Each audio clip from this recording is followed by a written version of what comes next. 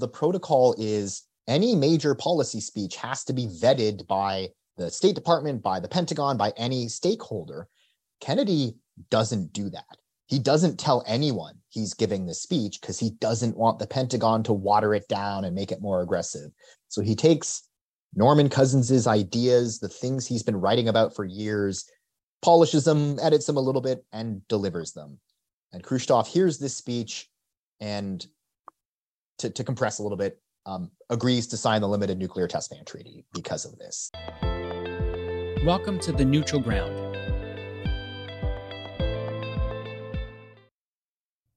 I would like to begin this episode by reciting a brief section from one of President John F. Kennedy's most famous and beloved speeches, his commencement address at American University in Washington, D.C.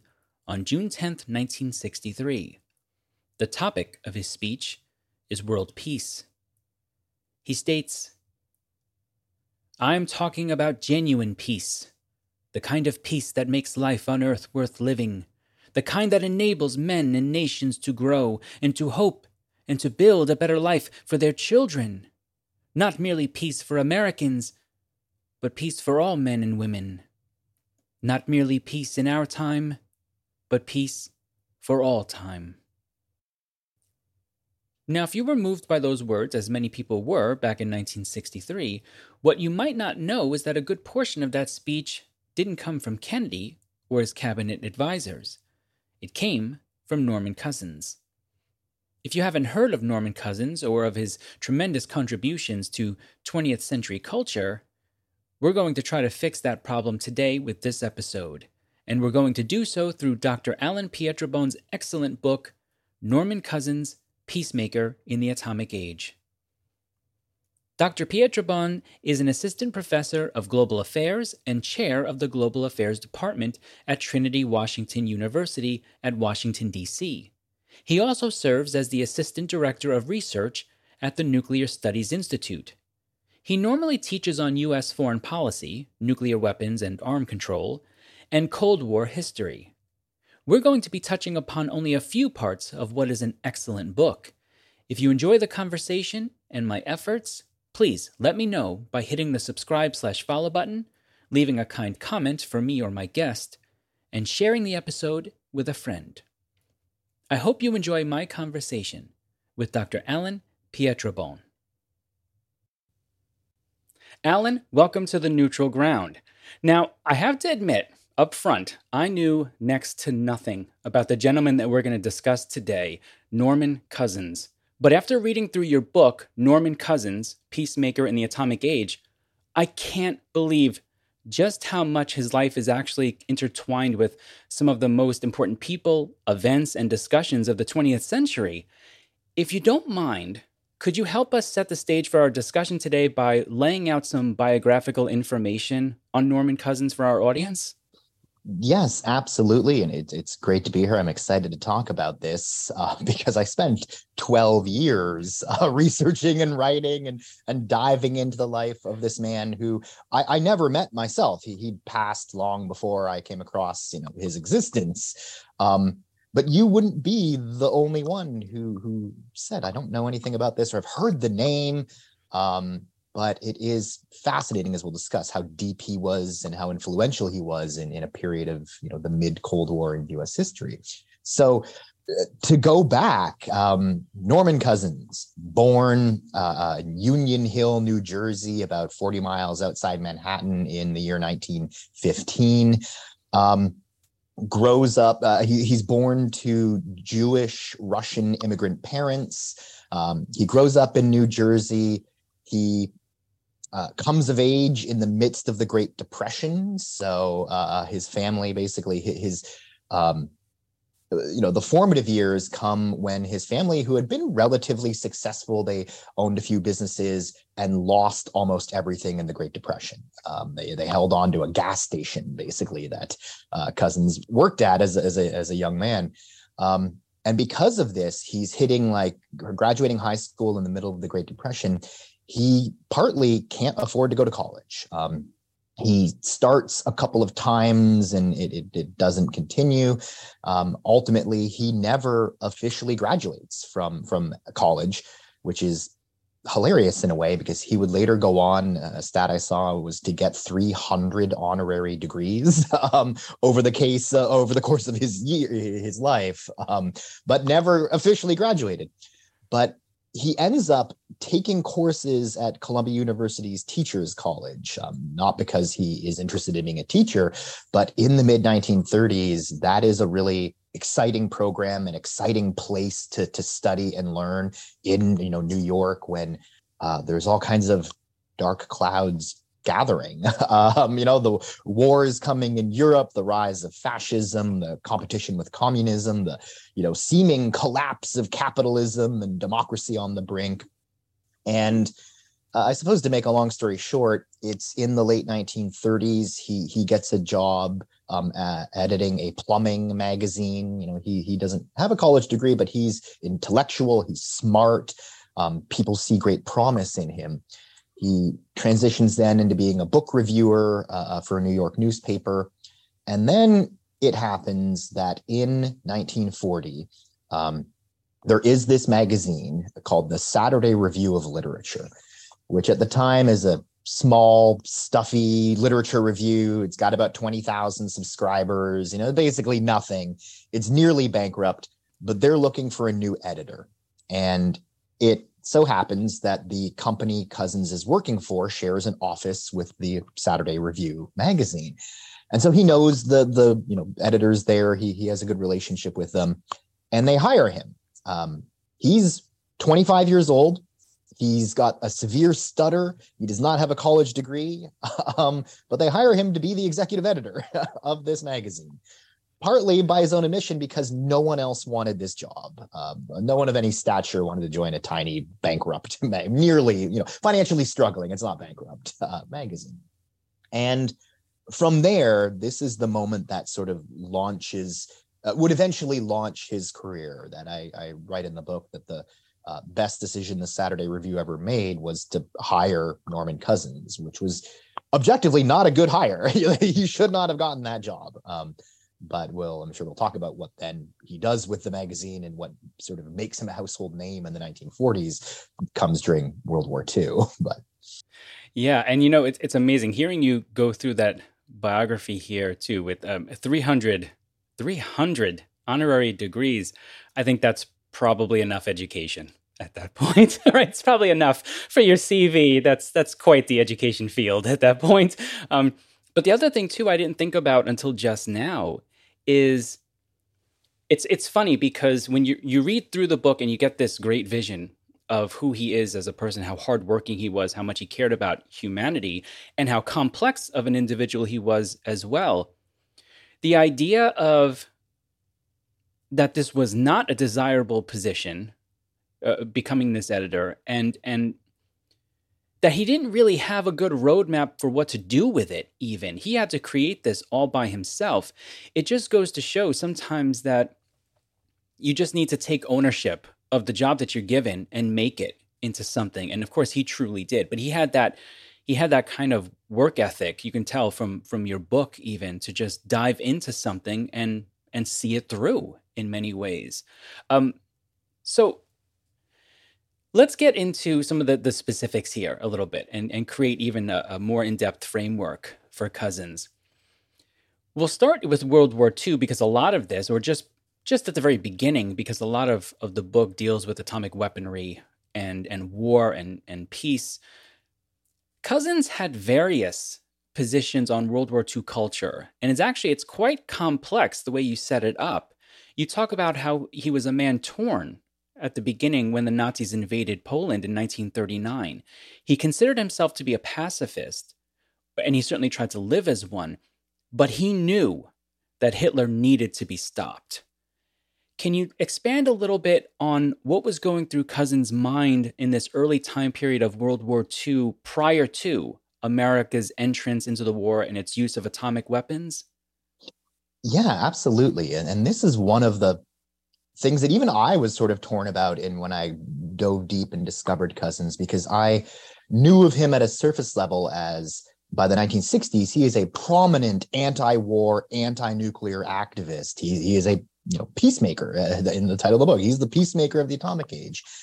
And In the 1930s, he would have described himself as a liberal and probably a non-interventionist, which at the time, if you were liberal, it was pretty common that you were like anti-intervention, anti-war.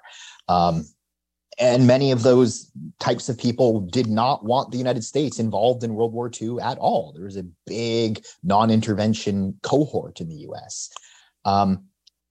Cousins, though, the war breaks out. Basically, shortly before Cousins takes this new role as editor of this magazine, and he very quickly realizes that, yes, as you mentioned, Nazism needs to be stopped. Hitler needs to be stopped. And he does this 180. He goes from being a non-interventionist, anti-war pacifist to one of the biggest boosters of the war. Later, by the 1944, is arguing that we need to bomb Germany into obliteration, that there's a debate going on in society and in both England and America that the carpet bombings of Germany and other parts of Europe that we're doing are immoral, are wrong, are evil, that we should not be doing that to civilian populations. And what shocked me was he's arguing, yes, we should, right? We should bomb them even more. That like, if Germany wants us to stop, then the country just needs to tell us, like, just give up, right? Then we'll stop bombing. But he comes to realize, partly before we even know about the Holocaust, before that even really begins early in the war, that he was wrong, that it was easy from the safety of America to talk about anti-war. But once this vicious, barbaric war breaks out, that's not a viable position anymore. So Cousins, on one hand, luckily, he is drafted. He's 25, he's young, but he has some health issues. And so he's not able to serve in frontline combat. He ends up working for the Office of War Information, doing basically propaganda, pro-democracy propaganda. But his work in the sort of military complex, even as not a soldier, starts exposing him to the fact of there are these new weapons that have been developed, that this war is absolutely barbaric, and that the future, even though he's arguing like fight the war 1,000%, use every weapon at your disposal, he's starting to see by 1944, when the Germans invent the V1 and V2 rockets that are being used to great effect in England, that the prospect of wars in the future is way more frightening than what's going on right now. So ultimately, this pacifist becomes extremely hawkish about World War II, that we have to keep pressing on. And then August 6, 1945, the United States drops an atomic bomb on Hiroshima. And Cousins learns about this the next day when he reads the headline of the New York Times that an atomic bomb has been used. And the thing is, at that moment, no Americans outside of the people directly involved in the Manhattan Project even know what an atomic bomb is. They describe it as this hugely powerful bomb. But we bomb on August 6th. There's another one dropped on August 9th. Shortly thereafter, Japan surrenders.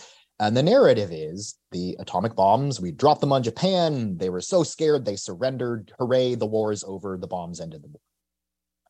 Norman Cousins, though, does another 180 at this moment, that he went from arguing for the absolute obliteration bombing of Germany to being one of the first, if not the first, it's hard to tell exactly, but Cousins, when he learns about the atomic bomb, is horrified by this.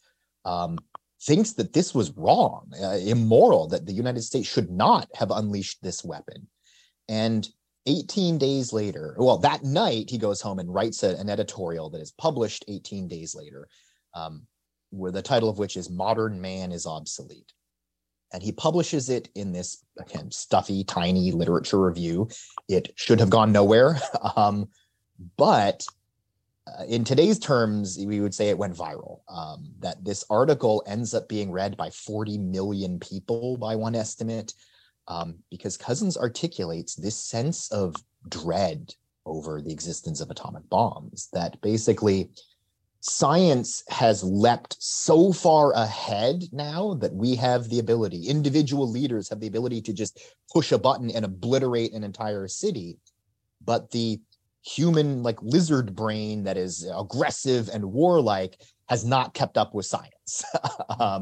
And so now man is obsolete. We can wipe out life on Earth, but our culture has not kept up with our sort of ability to wipe out life on Earth. We are still warlike and aggressive. And just to give a couple final points here, in this article, he lays out this moment of elation. We should actually be really scared of this moment because the bomb is not going to be kept a secret for long. The US is arguing like, oh, only the US could do this. We are the only country that has the wealth and the knowledge and the science to be able to invent a nuclear bomb. No other country can do this, at least for 20 years. Cousins says, no, it's going to be, other countries are going to race to get a bomb too really quickly. B, that's going to cause an arms race. Like, the existence of these weapons is going to cause an arms race. Because of that, we're going to have to build more and bigger nuclear weapons. And because of that, we're going to live in fear of being attacked with nuclear weapons all the time. And finally, because of that, countries that have nuclear weapons are going to be able to use them to blackmail and bully other countries. So he basically predicts the Cold War, like predicts what unfolds within the next 20 years.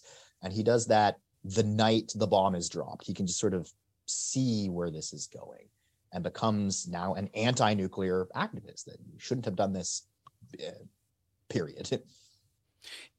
What was particularly, he was able to see the scalability of this moment in the blink of an eye.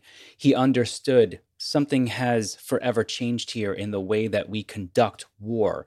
And it was going to be a moment that we could not go back to the age prior to that. It could only do one of two things. We could slow it down and have a discussion about we shouldn't do this again, we should stop this, or it was going to continue to scale upwards and upwards on many different platforms, including, as you mentioned, just the pure fear of an everyday life that something like this could be used against you, the citizen, the person at home even. And in that sense, he was quite an amazing individual to be able to see that oncoming fear that would encapsulate the Cold War for, a long time. It just stayed with us. Even I remember Reagan talking about the Cold War and talking about trying to de-escalate. It was a real thing. I think young people today who don't have any connection to that time period, sometimes I think they don't really understand because they see the cartoons and stuff that talk about, duck and cover under your desk, all that stuff. But you know what? Underneath that was trying to say, let's give people something to do to kind of bring down that fear of the unknown, of what's going to happen, what's out there, or of the known even, of the destruction that emerged out of Japan as well. Something that I mentioned the names, some of the biggest names, and in the aftermath of the dropping of the bombs in Japan, Cousins wasn't alone in looking at this as something has forever changed. He actually had relationships and developed relationships with some of the scientists from the Manhattan Project. Can you talk a little bit about how those relationships emerged in the aftermath and what were their concerns at that point? Yeah, and this too is one of those things that is, often overlooked. The fact that so Cousins, August 18th, publishes this article, puts himself on the map as like this anti-nuclear voice, just putting out there that this is scary. And there were a large number of the atomic scientists themselves, the people developing the atomic bomb for the Manhattan Project, who, before it is used, when it becomes clear to them that it's going to work, because up until then, this was sort of just a theory. We weren't even 100% sure that you could, split an atom and cause it to explode. When it gets to the point where they realize it's going to work, there's a group of a number of them who beg President Truman not to use it, and then, of course, we do. And there's scientists, including the head of the project, J. Robert Oppenheimer, who come to regret their participation in this. They have unleashed, opened Pandora's box and unleashed this horror on the world. And they did it because they were genuinely interested in the scientific possibility of this as just sort of raw scientists. But now they've created a potentially world-ending weapon. So a number of these people, Oppenheimer included, read Cousens's article and turn to him for help and advice, basically. Like, how do we get the word out there that we need to be enormously careful going forward? And so it's Cousens who helps, who creates, is sort of the epicenter of this grouping of scientists, including Albert Einstein, who writes a letter to Cousens being like, I love what you wrote. I too am scared about the possibility of the future. In fact, it's Einstein who encourages Cousens to be more vocal about this. So they get together, they have a big fundraising dinner in December of that year, just a couple months later, where they launch the Bulletin of the Atomic Scientists, which is still out there today. They're the guys who do the doomsday clock, the 2 minutes to midnight, as an organization for scientists who realize that our scientific knowledge could be used for great evil. And we need to be careful about what we do with science. This isn't just we're chasing the science anymore for discovery's sake. So he comes into contact with huge names in both the scientific field, also the political field. This starts putting him on the map as an influencer of atomic ideas. I couldn't help but think, as I was reading this kind of section in the book where and Einstein was also one of those names that I just went, oh, wow, if Einstein's reaching out to you, you're doing something right, and you're doing something that's important in the realm of physics and all of this and science in general. I couldn't help but think a little bit about today in terms of the conversations that we're trying to have about artificial intelligence and how people, it seemed to me like what Cousens provided that was so important was Cousens had a way of being very clear with his writing, the clarity of it. And because of that, it seems to me like the scientists went to him to try to say, we have the ideas that we can help you with. We have the science. But what we need is we need that mechanism to be able to get it out to the public and to the politicians in a way that's palatable and makes sense. And I couldn't help but just think to myself, I don't know if we do that well today, to be quite honest with you. Am I crazy in kind of making that connection a little bit between what was going on then and maybe our trying to have our discussions of artificial intelligence today? Right. I mean, I think you're entirely on point here, that to very much unfairly generalize, I will say, even today, scientists often have trouble, any sort of high level thinker, academics, whoever, have trouble translating that into a publicly understandable language. And it is the scientists who are Cousens, help us bring this to the public. And one of the things he does in that moment is, okay, I am now the editor of this magazine. He moves to the top spot midway through the war. I'm going to take this stuffy literature review and turn it into a magazine of important ideas, political ideas. So he basically turns it over to the atomic scientists and creates a whole section in this literature review called The Atomic Age. And we're going to discuss these things. He both brings in scientists to write for the magazine, and then he writes editorials himself in this, as you saw, a way that just sort of punches through and makes people understand this high level thinking. Do we do that today? No, I mean, not as well. We get on the artificial intelligence. I'm thinking from a couple of months ago, there was a Google engineer who blew the whistle of this is dangerous. The artificial intelligence is here and we're not really ready for it.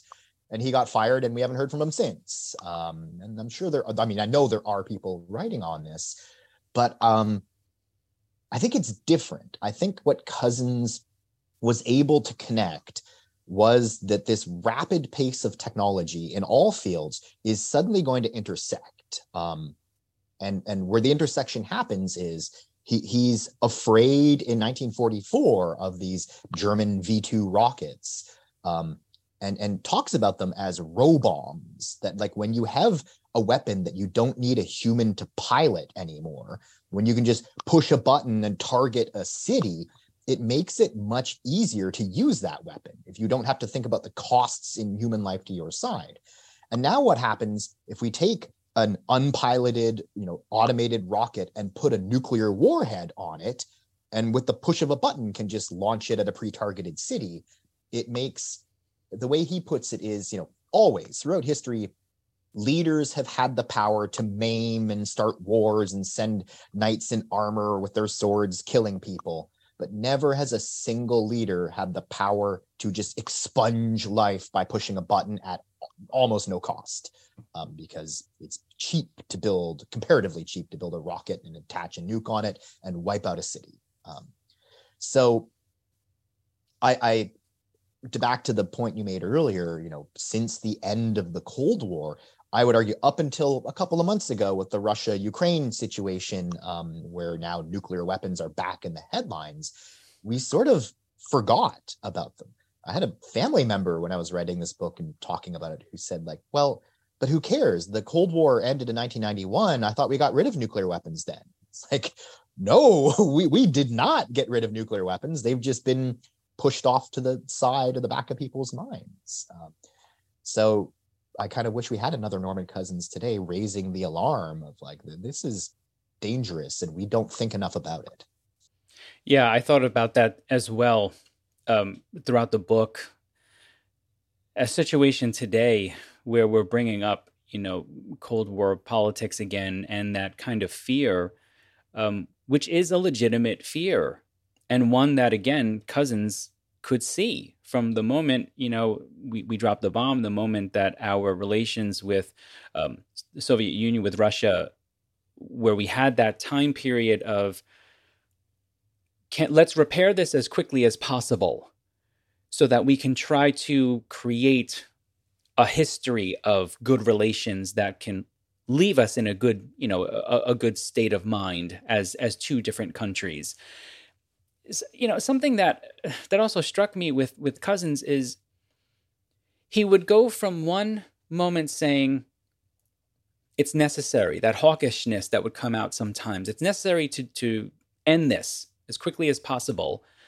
But then at the same time, after we dropped the atomic weapons on Japan, here's Cousins coming in with this humanitarian effort that was, just absolutely amazing. His purpose being to try to find homes for these children who were left with no one.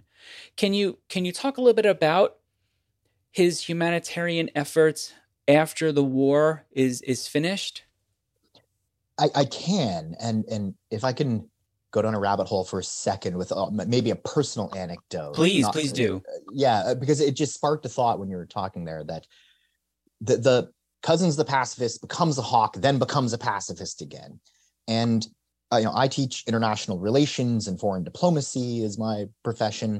And when I wrote the book and was dealing with Cousins at that moment, it was hard for me to grapple with, but how does someone they're a flip-flopper is how we describe it. How do you change your strongly held views so quickly, going from a pacifist to arguing to firebomb cities that didn't connect with me? And I, teaching before February 24th, 2022, the date will become important in a moment, are told my students, diplomacy is always the answer. War is when diplomacy fails, and we should always try to pull back on the military and put our diplomats forward. I would have been against military spending at the high levels that the US does. And then Russia invades Ukraine, right? In a clear moment of aggression and unwarranted aggression. And all of a sudden, I came to realize, oh, I understand how Cousins could do this now. War changes things, Before this, I would have argued, I would have considered myself a pacifist in the vein of a Norman Cousins. But sometimes violent resistance in the face of aggression is necessary, right? Like we would never disparage the in World War II, the British Spitfire pilots and the anti-aircraft gunners who, against all odds during the Blitz, violently resisted the Nazis when they stood alone and won, right, and succeeded. And so suddenly my entire worldview got turned upside down. And like, I can see how in a moment of war, things both become muddled and also just exceedingly clear of what needs to happen. I think Cousins went through that same mental exercise that I did. But then, the atomic bomb happens again. Like this huge escalation changes everything again in his calculation. So to actually answer your question there, of what I was grappling with personally, here's Cousins. It's now 1949. He has been arguing for 4 years that not only the use of the bomb was wrong, that this is very dangerous going forward. They're proposing, Cousins is not just proposing or outlining the problem. Atomic bombs are bad. He's also trying to propose a solution, which at the time is this notion that has completely fallen to the wayside, this notion of world government, that things like atomic weapons are so beyond the nation state's ability to control that we need a global federation of governments. And the United Nations at the time is brand new, and people have a lot of excitement that what the US should do is turn over its nuclear weapons to a group like the United Nations, that only supranational organizations will have the ability to control these weapons. So that's solution one. It never comes to pass. The US dabbles with it a little bit, turning atomic weapons over to international control. And then, as governments do, they realize, no, we want these weapons. We want them for ourselves, of course. So anyway, it's 1949 now. Norman Cousins, as a journalist, travels to Hiroshima to report on the situation on the ground. And the city at the time is still destroyed. They're trying to recover, but it's tough. Japan's under occupation. People are literally starving to death. There's food shortages. It's not a good scene. But what strikes Cousins is he's traveling around and he notices a whole bunch of little children just wandering the streets. And he comes to learn that those are kids who were orphaned by the atomic bomb. Their parents were killed. And he's really affected by this because he's always thought this was wrong. And now I have the proof that a US government decision to use this weapon has created thousands of orphans in Japan that are just, starving in rags on the streets. So he launches a program called the Moral Adoptions Program, where we see this today, where the Americans can donate some money per month to clothe and house and feed and educate these Japanese orphans. And this program becomes wildly successful, beyond his own thoughts, as Americans too have come to want to atone for the use of the atomic bomb. This is the thing we did to them in a way that was unnecessary. We could have won the war other ways. We need to help.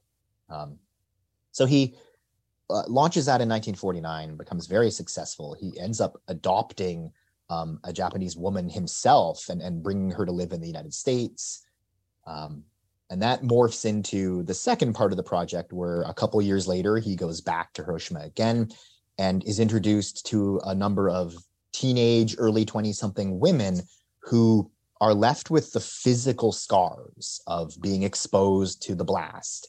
Because part of what Cousins is arguing is that some people, including President Eisenhower himself, are saying atomic bombs are no different than any other weapon. Like throughout human history, we've developed bigger and more powerful weapons. This is just another iteration that we should, Eisenhower famously says, I don't see why we wouldn't use an atomic bomb just like we would use a bullet in a war. Cousins and others recognize that Cousins really pushes this idea that no, they are different. We can see that partly because if you are exposed to the initial blast of an atomic weapon and you survive it, but you are directly exposed, it leaves these burns on your body that never heal. So unlike a chemical burn or a burn with fire that will heal, you'll be left with a scar. These nuclear scars are just basically open wounds. They don't heal. And these women are disfigured, are deformed, are horribly scarred, and therefore are basically shunned from Japanese life. They aren't given medical. Well, the second order of this is the United States, after the bombing, establishes a research institute called the Atomic Bomb Casualty Commission, where Japanese people who were in the area and exposed to the bomb are required to come in, and scientists, Japanese and American scientists, study these open wounds and these scars they have on them, but does not treat them. We are studying them because we want to figure out how to treat in the future if ever there's another nuclear war, but we aren't offering them treatment. So Cousins thinks this is horrible. We've left these women completely scarred. We are studying them like guinea pigs and not helping them. That this is a moral violation. So long story short, he launches another program to bring a group of women to the United States to get them medical treatment that is being denied them in Japan. And through exposing this to the American public, manages to get a law passed in Japan providing treatment for victims of the atomic bomb. Yeah, I delighted in the fact that I saw you mentioned in the book that the level of popularity for especially the adoption of the young children, and even Cousins received another letter from someone, Helen Keller, actually reached out to him to sort of thank him for the work that he's doing, to give him some moral support as well, to know that you're doing the right thing. You mentioned in this section of the book that the adoption program, well, maybe that's not the right terminology, but the program where he's working with the young women was not as successful in, we'll say, in measurable terms. Why do you think that's the case? Why did that all of a sudden have a different ring to it than the original one? Because the U.S. government tries to stop it. In part, it's not as successful. In raw numbers, he brings 25 women over, partly because it's very expensive. These women stay in the U.S. for a year. Are treated at Mount Sinai Hospital in New York, very expensive medical treatments.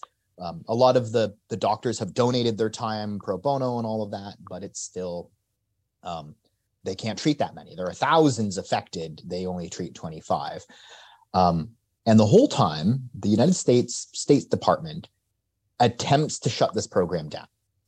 They literally, so Cousins manages to get the U.S. Air Force to fly the women over to the United States because he basically befriends the commander, General Hull, the commander of the Far East Command, befriends him and gets him to donate an Air Force plane.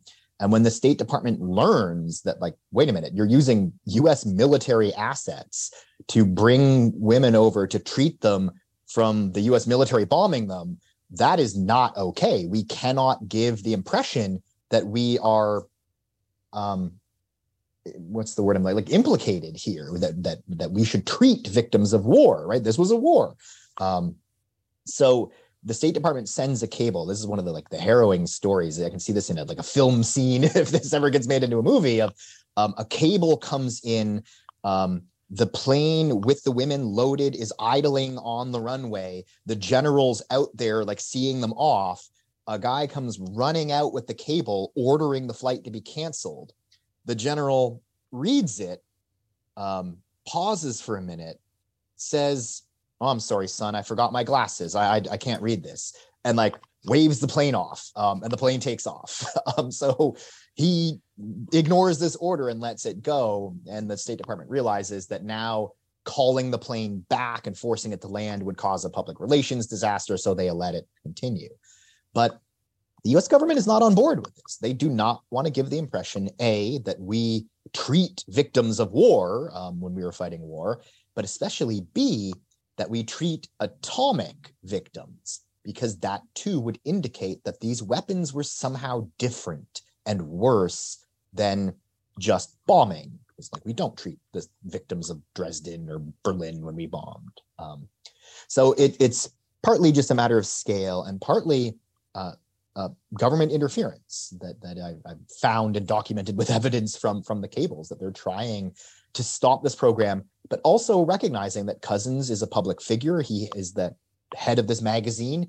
He can cause a commotion, by publishing articles too. So we got to tread lightly. Yeah, and of course he wasn't just concerned with Japan. His concern was also with Russia as well, with Soviet Union. And so let me ask you this question.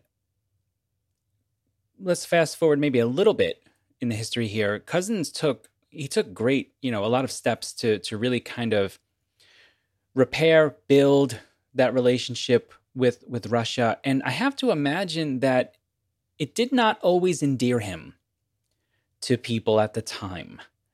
So my question is kind of, in his pursuit, especially, in this new Cold War emerging environment, to try to create these great relations, did he get a lot of pushback, or were there maybe perhaps more people who actually thought this is not a bad idea, actually, to try to get these better relations going? He did get some pushback. Not as much as I might have expected before, but there are certainly, when he's helping Japanese victims of the atomic bomb, there are people who are writing him saying, this is like, what are you doing? This is a terrible idea. They are our enemy. Just 4 years earlier, they were, killing us. And another one wrote in like, well, why aren't you concerned about the orphans from Pearl Harbor? Which is a valid point, sure. But overwhelmingly, not only is it Helen Keller, but the co-pilot of the plane that dropped the bomb donates money. It's just overwhelmingly Americans want to do something to atone for this, because they see it as, we did something that was different.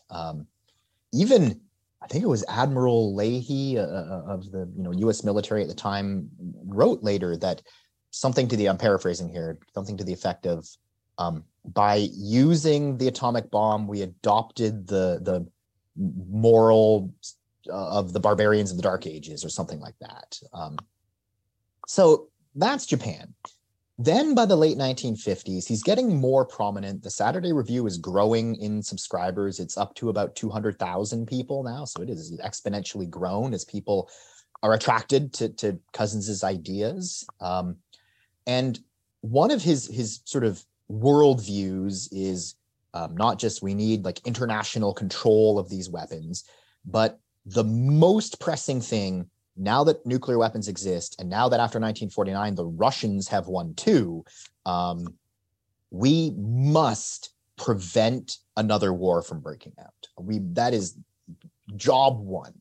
How do we do that? We need better relations with the world, specifically with our adversaries. We need better relations with the Soviet Union. That, yes, we might disagree about how to run a society and how to structure an economy, but that doesn't matter. We don't need to have a Cold War over this. So he makes great effort and has great success in one of these bold initiatives. He ends up talking to President Eisenhower in 1958, and Eisenhower made some comment about like, I wish someone could talk to the Russians. I can't, but I wish someone could. Cousins basically is like, I could, can I run with this idea? And he organizes a conference that becomes the Dartmouth Conference, bringing Soviet citizens to the United States, pairing them with American, prominent politicians and writers and journalists for 2 weeks-ish of discussions about the problems that face the world. So Cousins becomes one of the first people to get Americans and Soviets together in a room to talk about the arms race and issues facing the two countries, and talk about the big ideas of the world and literature. They're talking about all kinds of stuff. This endears him to Premier Khrushchev, who is also looking for ways to connect. Americans see Khrushchev as the great evil dictator of the Soviet Union trying to take over the world, but he wasn't. He was actually basing his approach on what he called peaceful coexistence, that we too, like cousins, think we can peacefully coexist. So he starts getting these connections to the Soviet Union. By now, Cousins is a prominent anti-nuclear activist. The Soviets are pushing for a test ban treaty. Cousins comes to their attention that way too. So all the while, I think your question was like, are people against this? Yes, there are people who are screaming that Norman Cousins is a communist, that he should be investigated by the FBI. I have his FBI records. Actually, they're sitting in that binder right down there on the desk. I got through a Freedom of Information Act Norman Cousins's FBI file. It is 480 something pages long because the FBI investigated him. Here is an American arguing at the height of the Cold War that we should have better relations with the Soviet Union. They're thinking there's something fishy going on there, but they conclude again and again and again. They have multiple investigations of him over his life that no, actually he's genuinely working to further American foreign policy. I'll let you can jump in there. No. It's amazing. I mean, the amount of work that he did, and all the while there are these moments that pop up that only seem to make it even more important. So you had mentioned earlier Eisenhower's remarks about like, well, why wouldn't we use this? This is, it's like using a bullet. But then on March 1st, 1954, we get the Bravo test.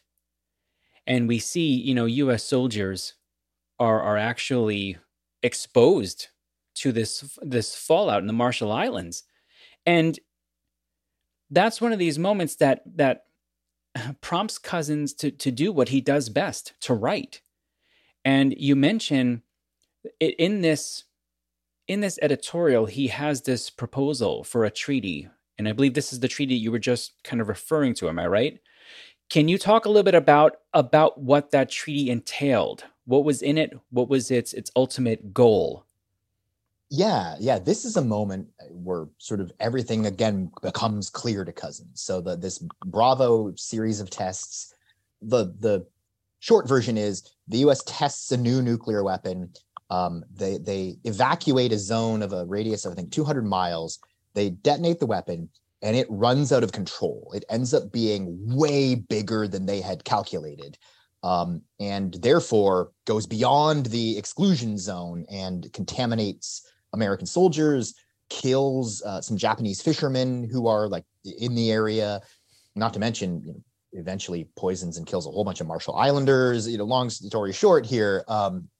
And by this point, it's becoming increasingly clear, not just the Cousins, but others, that it's not just the detonation. It's not just a bomb that's the problem. It's the fact that every time you detonate one of these bombs, it spews radiation into the air. And in earlier years, scientists knew that. We knew radiation existed, but they basically had concluded that radiation is kind of like, to put it simply, like smoke from a campfire. That like, yes, if you inhale it directly over the campfire, it'll kill you. But if you're a mile away, the smoke dissipates and it's not a problem. At all, that radiation dissipates and becomes harmless. Well, it doesn't become harmless. We come to see, and it can contaminate and kill people far, far, far away. Not just that, but don't remember the timeline. Right around the same time, it's being discovered that radiation, like mercury, concentrates itself in the food chain. That this radiation in the atmosphere gets in rain clouds, rains down, let's say, on a farm field in Iowa. A cow comes along. So now like the corn is absorbing that radiation. It's in the corn now.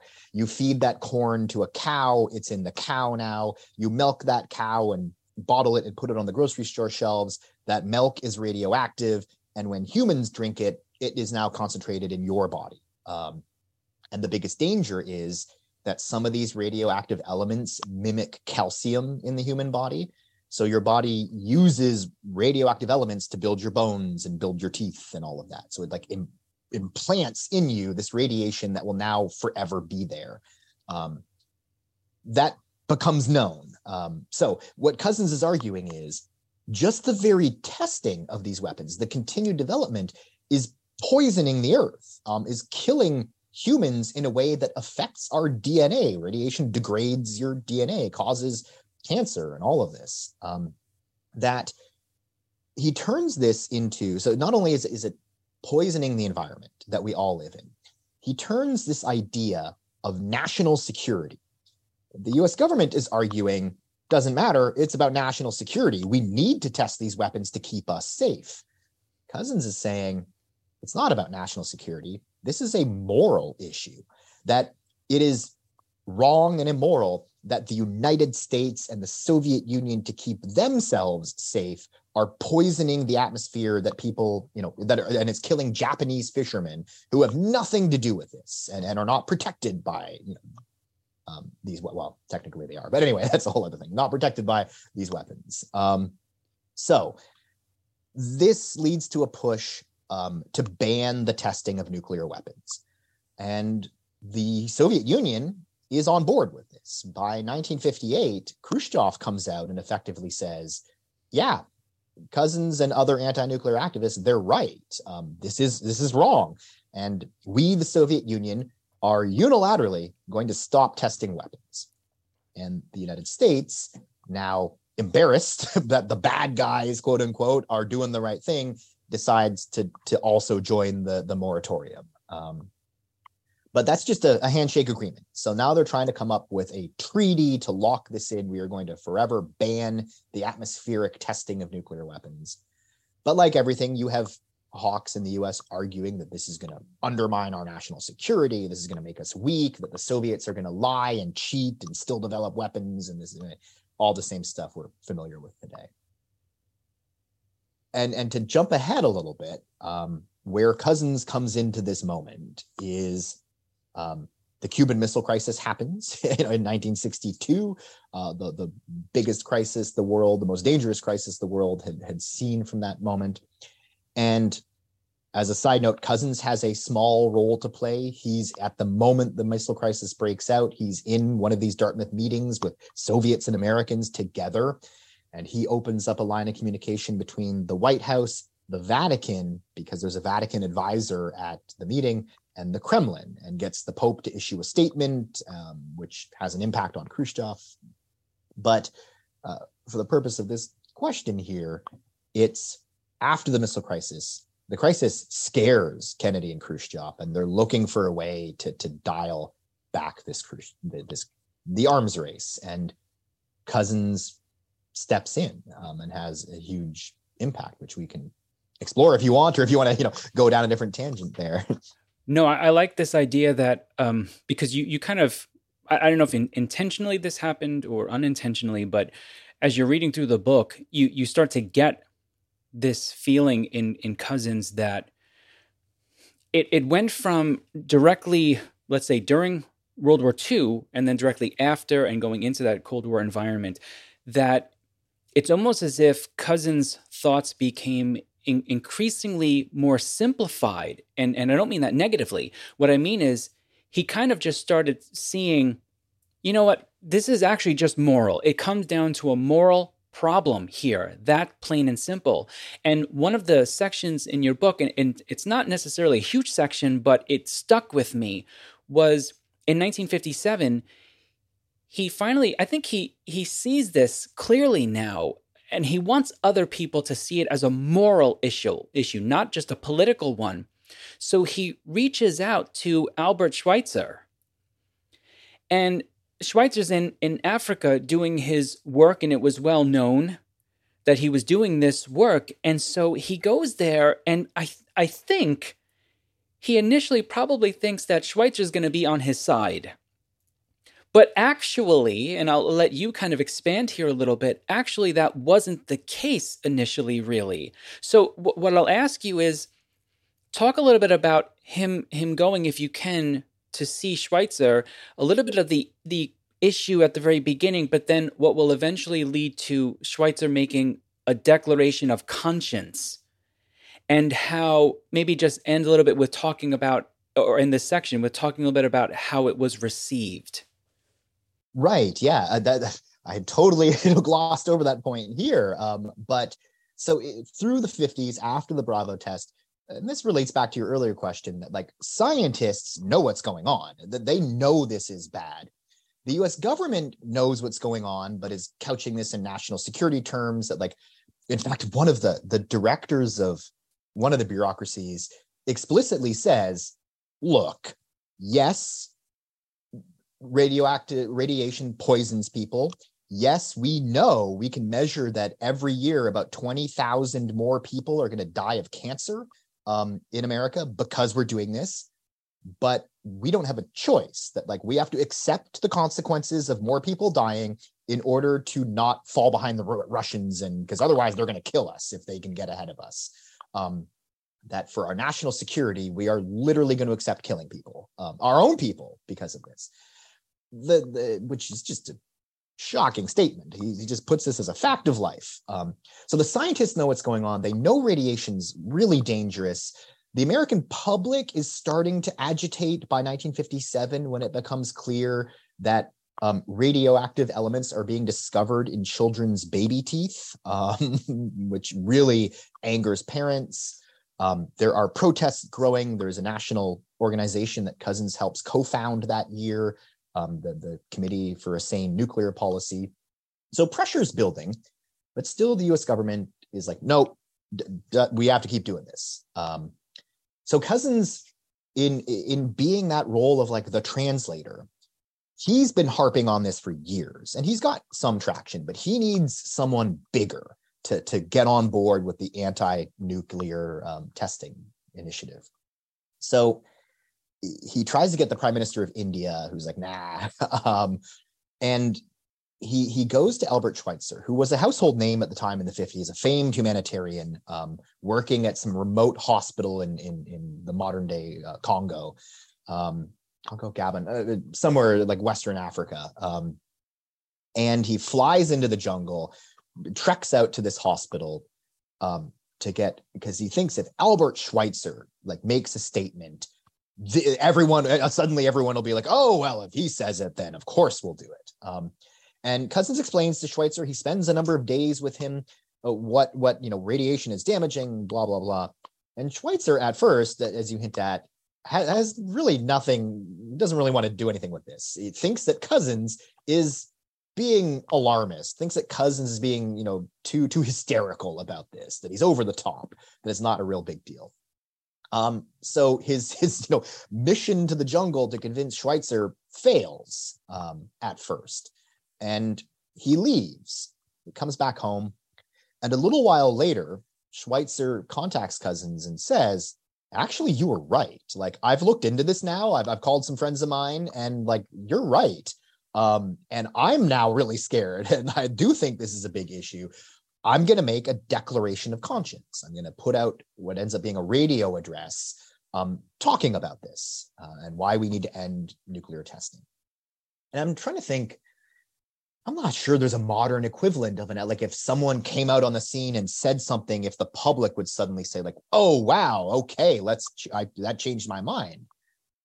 I don't know, maybe you can think of someone who's the Albert Schweitzer equivalent, but it's tough today, honestly, because we look at, I'll say celebrity, because that's kind of really what it is. We look at celebrity so differently today. We have such pockets of celebrities. I'm not sure that for young people who are listening might even be able to understand that idea of that centralized figure who people just trusted, Cronkites, things like that, who would, when they spoke, even if you disagreed with them, you took it seriously, at least, because you thought, at the very least, this is something that I should know about. Right. Yeah. I thought Cronkite, most trusted man in America, like maybe years ago, like a Mother Teresa type figure who, yeah, if they speak, like, I don't agree with you, but, oh, this is clearly serious. Okay. So yeah, Schweitzer gives this address, and it is broadcast around the world on 90 radio stations, except not in the United States. It's unclear why. I didn't find any evidence that it was like covered up or jammed or anything. Cousins attributed it to there was a miscommunication over the time that the broadcast was supposed to be, so it got missed. But even then, very few newspapers pick it up. I think the New York Times or one of the national papers runs a small column. But in the US, it has no impact at first. Around the world, people pay attention, Europe especially. And then, essentially, the United States government shoots itself in the foot, where this would have gone over unnoticed, but for the fact that, I forget who it was, a government official writes a letter basically trying to shoot down Schweitzer's points in this, trying to refute his points. And that is what sort of brings public attention to this. Like, wait a minute, why are they trying to refute Albert Schweitzer? And that causes then an explosion of writing about the Declaration of Conscience that puts it on the radar for Americans that this, again, if Schweitzer's saying it, I at least should pay attention to this. Yeah, this is one of those moments in the book where if you're engaged in it, your mind starts to wander about the human element here. And what I mean by that is I felt for Cousins throughout this entire section because, very small scale things. Most human beings have these moments where they're very excited about something. Something's going to get done. It's going to be, they've been working hard at it. And when he goes to visit Schweitzer and Schweitzer's like, no, come on, you're being dramatic. My heart dropped for him, for Cousins at this moment. I thought, oh no, this is the exact opposite of what he wanted to hear. But then also when you talk about how it's not really received hardly at all at first in the United States, that was another moment where I thought he got this great victory of someone to come and say, please understand, forget the politics. This is a moral problem that we're going to have to deal with. It's a big one. To find out that hardly anybody knew about this in America, that must have just crushed him at the moment. But I would imagine all of those relationships that he built up all over the world, when they rallied, I got to imagine that lifted up his spirit again to sort of make him think, okay, no, I've got to keep pushing. Yeah, and we see in his personal letters, there are moments where he has enormous self-doubt, where he writes internally and to other readers, apologizing, like, look, I am harping on this way too much. I'm going to pull back I'll write about other stuff for a little while. And he does. He, in one case, he decides to I think this is the time when he travels to India to sort of get away and write about something else. But he always comes back because he just can't get it out of his head that, yeah, this is a moral issue. It's an ethical issue. It's a human health issue that American leaders and Soviet leaders don't have the right to use a device that literally changes my DNA if I get exposed to this radiation. And we all are, because every time we test the bomb, the radiation levels increase in the atmosphere. There's wild stuff. This isn't in the book, but one of the ways we authenticate historical paintings and tell them the difference between like original paintings from the 1400s versus fakes is if it's a fake made after the 1950s, we can detect radioactive elements in the paint. So we know if it's a modern fake, because something painted before 1945, there will be no radioactive elements in it because there's no radiation from nuclear weapons in the atmosphere. So it's literally impregnated in paintings on your wall now. It's out there everywhere. That's fascinating. Oh my God, I would never have thought about that. But whoever came up with that idea, that's brilliant. Honestly, oh my goodness. Well, Alan, I'd like to draw this to a close by asking you to tell us about how Cousins' tremendous talent for language found its way into the mouth of President John F. Kennedy. Yeah, this is the peak of his career, where in this moment of the arms race and nuclear weapons and the Cuban Missile Crisis, there comes a point where the U.S. and then the Soviet Union have been working for 6 years on negotiating an anti-nuclear treaty. And they're really close, And then it falls apart. Khrushchev thinks that Kennedy has put an offer on the table that is pretty generous to the Soviet Union. Khrushchev accepts the offer. Kennedy says, "Oh, there was never an offer." And Khrushchev is furious. He's embarrassed himself. He breaks off talks. And Cousins, too, his heart must have dropped like in those earlier points. They were so close and it has just fallen apart. And in that moment, Cousins, who has become close with John F. Kennedy now, approaches Kennedy and says, "Can I go to the Soviet Union? I think I can talk directly to Khrushchev and convince him to sign the treaty." This, for some context, is a time when American citizens cannot travel to the Soviet Union, basically at all. American, U.S. senators have trouble getting in. This is a closed society. Cousins, though, has met with Khrushchev once before the previous year in doing some negotiations with the Vatican. They got along. Khrushchev has invited him back. So Cousins says, like, look, don't send a diplomat. Don't send, someone else. Send me. I'll go to the Soviet Union. I will speak to your honesty. I'll speak that you really want this treaty done. It's just a misunderstanding. So one of the best stories in the book, the ones that I came across, is not only does Cousins go in this moment of real tension, he takes his daughters with him. He brings his 2 teenage daughters, partly because the State Department thinks if you bring your kids on this trip, it's going to soften up Khrushchev. It's going to make it much less likely you're going to get arrested as a spy or something. And Khrushchev likes kids, so go. So they arrive in Moscow. They get flown down to what is modern day Sochi, where the Olympics were a couple of years ago. Khrushchev's got a vacation resort on the shore of the Black Sea, where they go in and Khrushchev is just there waiting to greet him. They have lunch together, they drink together, they go for a walk, they play a game of badminton. They ultimately spend 7 hours together, this incredibly long time for just a random American citizen and the leader of the Soviet Union to just hang out like friends. And Cousins, at first, when they actually start talking business, finds Khrushchev is angry. He doesn't want anything to do with this. The moment has passed. It's over. In fact, he's being pushed by his hardliners, his hawks, to be more aggressive towards the United States. We can't trust those guys.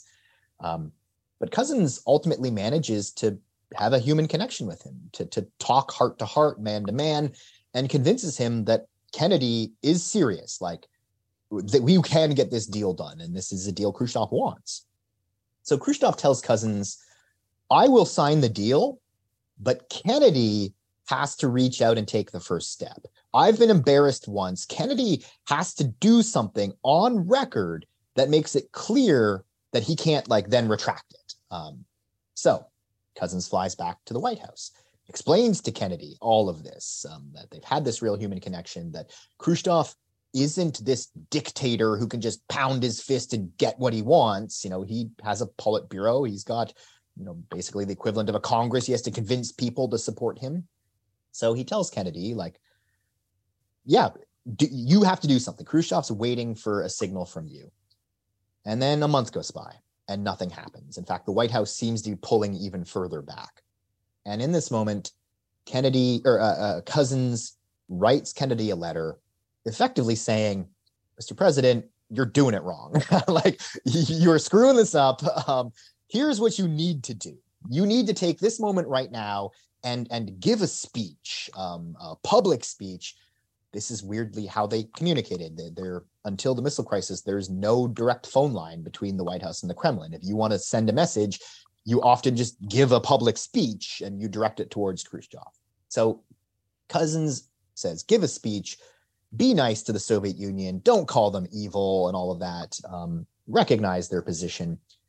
And ultimately, Cousins writes a 16-page speech, sends it into the White House, and Kennedy loves it, decides, this is what I'm going to do. I'm going to give a speech. They edit it a little bit. he gives this speech, which is now seen as Kennedy's second most famous speech, not his inaugural about ask not what your country can do for you. The second most one, where he's talking about peace for all time. We all have to recognize we all inhabit this planet. A remarkable speech that Khrushchev himself calls the most remarkable speech by a US president in the Cold War, because it's written by a peace activist. It's written by Cousins, to the point where internally the protocol is any major policy speech has to be vetted by the State Department, by the Pentagon, by any stakeholder. Kennedy doesn't do that. He doesn't tell anyone he's giving the speech because he doesn't want the Pentagon to water it down and make it more aggressive. So he takes Norman Cousins's ideas, the things he's been writing about for years, polishes them, edits them a little bit, and delivers them. And Khrushchev hears this speech and, to compress a little bit, agrees to sign the Limited Nuclear Test Ban Treaty because of this. That this is a clear moment where Kennedy's out there. And where this ends, at least this portion of Cousins's life, is Kennedy. So they come together and sign a couple of months later the first anti-nuclear testing treaty, one of the few that is technically still in effect today. But Kennedy is so impressed by this that he asked Cousins to take a job at the White House. Come join my administration so we can keep working on these initiatives. Kennedy privately, internally, it's coming into an election year now, tells his staff that he's going to stake his reelection on ending the Cold War. He thinks the signing of the Test Ban Treaty was his biggest achievement in office in his first term. Cousins says, yes, I will come work at the White House. I'll be your peace advocate, but I can't do that. I need a couple of months to wind down my job at the magazine. I'll join January 1st, 1964. Kennedy is killed November 22nd, 23rd, 1963. Everything falls apart. Cousins, though, has one last mission. In 1964, he returns to the Soviet Union to try to get better, get more treaties. Basically, they're going to take this limited test ban treaty and make it a comprehensive test ban treaty for the next step. And he goes back to the Soviet Union, and the Soviets attempt to assassinate Cousins. And this is the big shocker of the book. Kennedy is dead. Khrushchev is about to be overthrown. We don't know that yet, but there are hardliners working to overthrow Khrushchev, partly because he's too weak. He's too conciliatory to the United States. And now that Kennedy's dead and Lyndon Johnson, who's much more hardline, is there, but here's this Cousins guy gallivanting around the Soviet Union trying to convince Khrushchev to be more peaceful. And the Politburo some members hate this.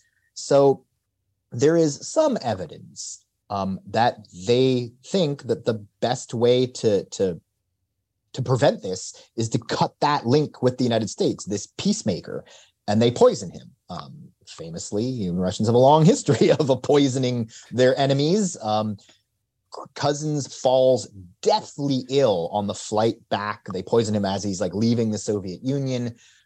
He nearly dies. He spends a year in the hospital. There's evidence that the doctors find that he was poisoned by this bacterium. But Cousins never admits this. He chalks this up to it was just a rare disease he got then he cured himself. He got cured of. He knows personally, he's told family, he's told his doctors that I'm pretty sure I was poisoned. The White House knows that, but Cousins is so committed to better relations in order to prevent wars and prevent nuclear weapons and testing that he knows if he publicly comes out and accuses the Soviet Union of attempting to assassinate an emissary from the United States, a guy who was close with the US president, that would destroy the relationship. That would intensify the Cold War. So he keeps this a secret, this assassination attempt. It's wild in a way. It's amazing. And it speaks to his character and his clarity to be able to, once again, just like he did with the dropping of the bombs in Japan, try to understand the gravity of the moment, but at the same time, you have to be able to have a vision beyond that as well. I think that pretty much just lines up with his character and the character that you portray.